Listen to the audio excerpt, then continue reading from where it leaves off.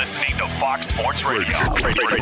It was an AFC East battle, so to speak. It was not the prettiest game in the world, but it was the New England Patriots coming back to beat the New York Jets 30-27 was the final from MetLife, a big road win for the Patriots last night on Monday night.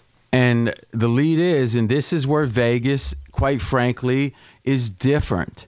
And it's what I think is great about Vegas. We always say sports fans, even if they don't bet, they want to be smarter than their buddies. Well, this is a great example of that. The New England Patriots won the game, and they have been downgraded. Las Vegas, the Vegas perspective is that New England is worse than we thought off of what we saw yesterday. Downgrade. The Jets lost the game. They've been upgraded. Fezzik, for example, in his power ratings, a full point downgrade for New England. Now, typically, in a given week, he doesn't downgrade any team more than a point. Now, sometimes maybe, but not. It's very uncommon.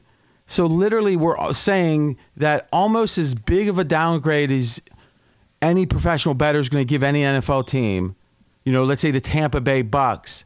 They got obliterated Sunday night. Downgrade maybe a point, maybe a point and a half. Maybe it takes that much to win a game and be downgraded a point is one of the more extreme things you're going to see. And the Jets upgraded a half a point. Jonas, as a fan, let's start there. Do you think more or less of New England, more or less of the Jets? I think a little bit less of New England, but I still think it was a feel-good win for Cam Newton. One of those, hey, good for them. They won the game. That was my takeaway from it. But it's clear they're just not a good football team. The Jets aren't good either. But the Jets were in total control of that game until late, and New England just does what New England's done in the past and seemingly always figured it out. But you can just look up and down that team. They're just not very good. Getting burned on big plays by Joe Flacco. The ability to only pick up a few yards at a time, these real long methodical drives, which are effective at times, but no real threat downfield. Cam Newton missing throws. So yeah, it wasn't the greatest game for New England, but they'll take the win, I'm sure. Yeah, I mean that's the easy part. You'd rather win than lose, right? That's where we start the conversation. I would say this: we should have maybe had a little intro music when you were saying the Jets are, they're not good. It's like, I know Skip Bayless, and we'll have a little bit from Skip later. He's big on the hot takes over the top. But, you're going right there like Jets aren't good. That's kind of the master of the obvious, wouldn't you say, Jonas? Oh, yeah, no, I was just pointing out, you asked my thoughts on it. No. The Jets aren't a good team. I'm just saying it's an understatement because to me, this is, and having fun with it, this to me is straight out of Vegas!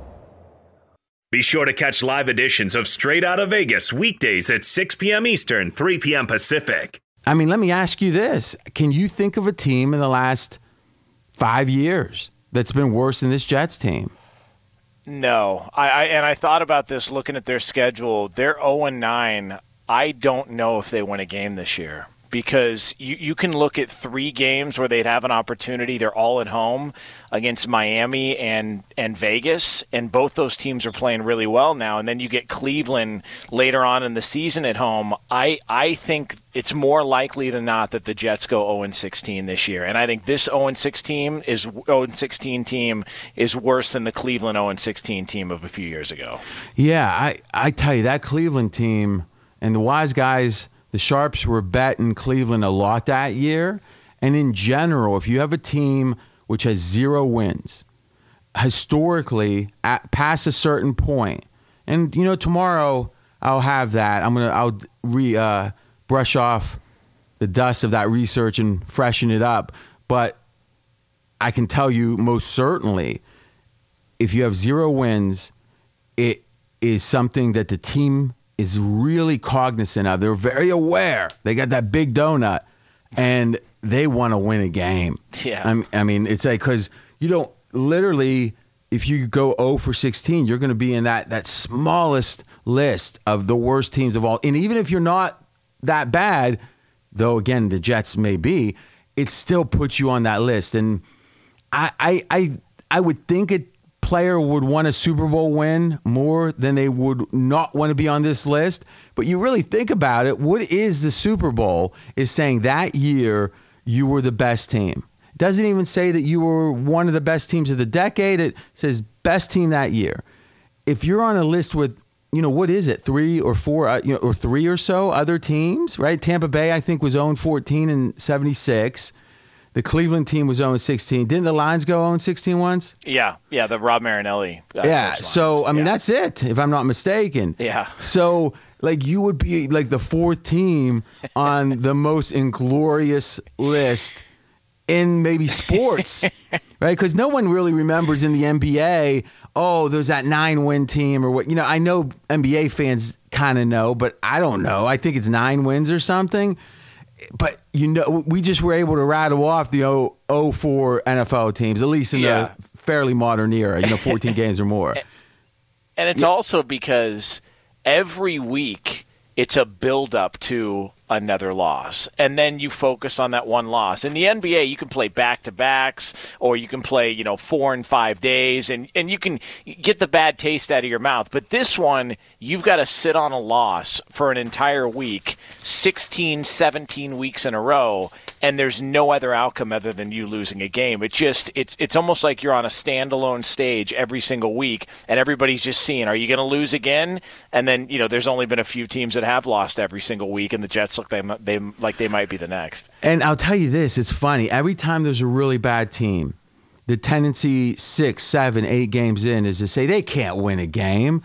But what we saw last night is probably a pretty good indication that they can. Because you literally look at the second half. So various sites have win probability. So what that is based upon their computer algorithm, given the current circumstances, third quarter, 10 minutes left, down 3, ball in the 40, what is the chance of that team winning? And after every play, they adjust it. And it's an actual fascinating thing because there's a lot of ways to actually assess what was the truth of the game. Because we've seen the Bears have a game or two early this year. We've seen the Cowboys against Atlanta, where the team that won felt like that was not the team that should have won. But in the NFL, you get your win. But by looking at the win probability, you can say, but if this game was kind of played 10,000 times, what would happen at each of these stages? And the entire second half to the very end, the Jets had a better than 50% chance to win this game. At one point, it looks like it was getting into the high 70s, So think about this. You got almost an 80% chance to win the game if you're the Jets, and you lose the game. The question is that because, S happens, right? Or is it because the Jets are the Jets and losers lose? And Belichick is Belichick. And he's lost some games recently, but he doesn't lose. He loses less than 50% of the 50%ers. The coin flip games, Belichick tends to do really well, and the Jets tend to do, at least under Gase, and for a long time I think prior to that, they tend to do poorly in the coin flip games. The mathematical question is that luck or is that skill? And it's also, I think, and I haven't seen the odds yet, but I'm going to look for them between now and tomorrow, and McKenzie in research, if he can find them, great, is they always put up the odds on a team going 0-16, and it's never as likely as you think. Like, my gut feeling is you're going to be getting probably 3-1 on the Jets going 0-16. So at those odds, and let's just estimate now, you would love the yes. Oh, yeah. Just looking at their schedule, I would take the yes, especially after. If you can't win that game last night, they were up, 10 with 6 minutes left? Flacco throws that interception. They get the ball with an opportunity in the game tied to go down the field and try and win the game themselves, and they go 3 and out and then end up losing. Like if that felt like the game they could get, because in most games this year they've been somewhat competitive, but they just haven't really had a legitimate shot to win those games. They've been blown out a lot. This one felt like it was right there for the taking, and that Flacco interception, and with about 6 minutes left, they just wasted away. And Belichick, like you said, in a tight game, I don't know that there's any coach that I trust in the history of football than Bill Belichick. In a tight game late, I just feel like he's going to figure it out if the game's close. And I mean, and this is quite frankly an interesting kind of two sides of the same coin, because you saw the Patriots and you could make the case, given the givens, meaning how depleted this team is, both from, Brady's departure, but I'm not so sure how big that is, where Brady has looked pretty good. Cam hasn't. So maybe in hindsight, it was bigger than I thought it might have been, because I wasn't, to me, I probably thought, this is admitting that I was wrong, and I want to always try to be candid. If you would have asked me to bet who's going to have the better year, just purely statistically, and then I would have probably negotiated for a little bit of an edge just because Tampa Bay has so many playmakers. But other than that, I thought Cam, maybe the way to say it is in the exact same situation, Cam in Tampa Bay or Brady in Tampa Bay, or flip it, Cam in New England or Brady in New England. I kind of would take Cam. I would have in both those cases. Now I wouldn't. I think there's just something wrong with Cam. And maybe it's something, the COVID, and he can recover from it. I don't know. But, boy, it's been a while.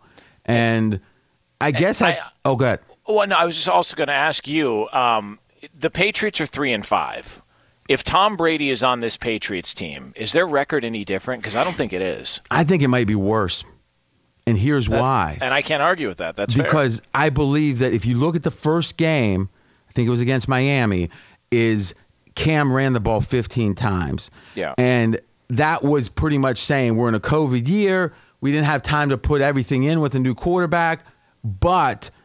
And look how bad the Bucs looked in the first game against the Saints, right? So it kind of makes sense with a new quarterback. This was going to be a tough first game of the year, even second game of the year. But by running a college-type offense, which is what I think it's fair to say, New England ran in that first game. And that includes having a running quarterback. That was vital.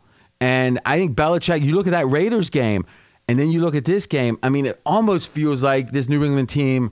And let's give Colin some credit. He was really down on this team. Now, I think they're going to win more games than Colin thought, but still, he thought that they were were going to tank. Now, to me, it seems like the Patriots have actually done the opposite, where they've won some games. That first game they were in control of, but man, it was a tough win. And that Raiders game they were in control of, but to me, it's just Belichick is able to take these games. And when the other team doesn't have massive talent advantages, he just schemes them to a win. And every game they've lost has felt like, and in the Denver game being the exception, it felt like it just was clearly the better team on the other side. And I think with Brady, not only would his lack of running have been an issue, but I think he's so used to winning. And remember, Belichick has had many years he hasn't won with the Browns, early on with the Patriots, but Brady's been a winner his whole professional career that he started. He won the Super Bowl the first year he started. So he isn't used to not winning. I have a feeling with Brady's, and I want to get your thoughts on this, his inclination to lash out at others, it could have really become combustible. Him going 6-10. Yeah. No, I totally agree. And last year we saw him get frustrated. He was frustrated while they were winning games. I mean, they started off 8-0 a year ago, and were the talk of the NFL. He was frustrated as they were winning games. And this offense and the amount of weapons they have on offense, I think, has only gotten worse from a year ago. So it stands to reason that he would be in even a worse mood on the sidelines dealing with this team. So that's why, I can't argue if you believe that they would have a worse record with Brady on this current Patriots team than they do now. That's Jonas Knox. I'm RJ Bell, straight out of Vegas. Last question for you, Jonas. the Patriots had a huge advantage in time of possession. At the end of the game, that's when time of possession is supposed to benefit a team. Oh, the defense is tired. Just with the eye test, do you think the Jets giving up so many points late had to do with fatigue, had to do with how much New England controlled the ball? Yeah, I think there was some of that. They also, the Flacco interception, I think it was the first play of the drive. Flacco threw the pick, and the defense had to go right back out there again. And so you could just tell it just felt like New England was going to figure out a way to make plays, and Cam Newton converting on that. I believe it was a third down to Jacoby Myers to set him up for the field goal. And a lot of teams who may have burned timeouts trailing late, Belichick still had all three, and he still had another one in the bag for that situation, and it set up the long field goal, and they end up winning the game. And last question, just pretty much just yes or no, is if we replayed this game in a time machine and Sam Darnold was healthy and started, do you think the Jets do better or worse? I don't think they do any different. I think they do much worse, because if you actually look at Flacco's QBR, he had an outstanding QBR. Yeah, he's good. I mean, to me, it was kind of like heavyweight fighters, I don't know. But, I mean, this could have been his last chance against his nemesis in a way, because remember, Baltimore, New England had a lot of battles. To me, I got off the game. I really liked the under. I like different things. But I got off the game, as you heard yesterday, because I didn't want to bet against Flacco here, where most games I would. But I felt like he felt like this might be the last hurrah, and he did perk himself up. I don't know if he drank a lot of Mountain Dews or what. Straight out of Vegas! Be sure to catch live editions of Straight Outta Vegas weekdays at 6 p.m. Eastern, 3 p.m. Pacific on Fox Sports Radio and the iHeartRadio app. To me, what's the scenario that's the most interesting here, and it's really a noteworthy scenario, is the idea of Florida is favored, and it looks like by some estimates, I think this is the ESPN index type estimate, is going to win the East 88% of the time. And with Alabama likely coming from the other side. So now imagine the following scenario is Florida upsets them in the conference final, conference championship. That happens. I mean, those teams will lose a game. Now, we got Clemson and Notre Dame likely playing in the ACC, and let's say now Clemson wins. And now we have Ohio State comes out, and again, they've got a very easy record. The Big Ten is down. Ohio State comes out of the Big Ten. So now you've got Florida in for sure. You've got Clemson in this case in for sure, having won the title game. Ohio State in for sure. And now you've got a one-loss Notre Dame losing the last game of the year, and then you got a one-loss Alabama. Who gets in? That's the question. And if Alabama misses a game against an LSU, it could be the deciding factor of the committee saying, yep, they didn't play enough games. What do you think? Yeah, I know. I look at the Notre Dame resume, and I just think it would be stronger than Alabama's, especially at that point. And even though LSU is not a great team this year, that's still, that's still a win. That's still a marketable opponent. That's still somebody that you can look at and go, well, they did beat LSU, and if they beat them handedly, which some people expected, and now they might not have the opportunity to do so. Yeah, I agree, and I just can't wait for the time the SEC gets the disadvantage in one of these. So, but I've changed my mind on Alex Smith. Yeah, Alex Smith has been named the starting quarterback, obviously, after the injury to Kyle Allen this past weekend. Alex Smith, the starter for Washington. Moving forward, he had 3 picks in the game last weekend against the Giants, but he did throw a touchdown, over 300 yards passing. But Ron Rivera announcing Alex Smith will be the guy going forward. And to me, the question is, and we'll get into this, I've been a real skeptic of this because I felt like, hey, he's no good. He's the worst quarterback in the NFL, and I think that's true. But is the comeback player of the year, because Alex Smith is favored to be comeback player of the year, is it about anyone that's kind of had a problem and then the best player amongst them? Then Big Ben is so much better than him. But if the real issue is the distance from where they were to where they came, just Alex Smith getting on the field is a miracle, and thus he would be the comeback player of the year. It matters the way you look at it. Straight out of Vegas! Be sure to catch live editions of Straight Outta Vegas weekdays at 6 p.m. Eastern, 3 p.m. Pacific on Fox Sports Radio and the iHeart Radio app.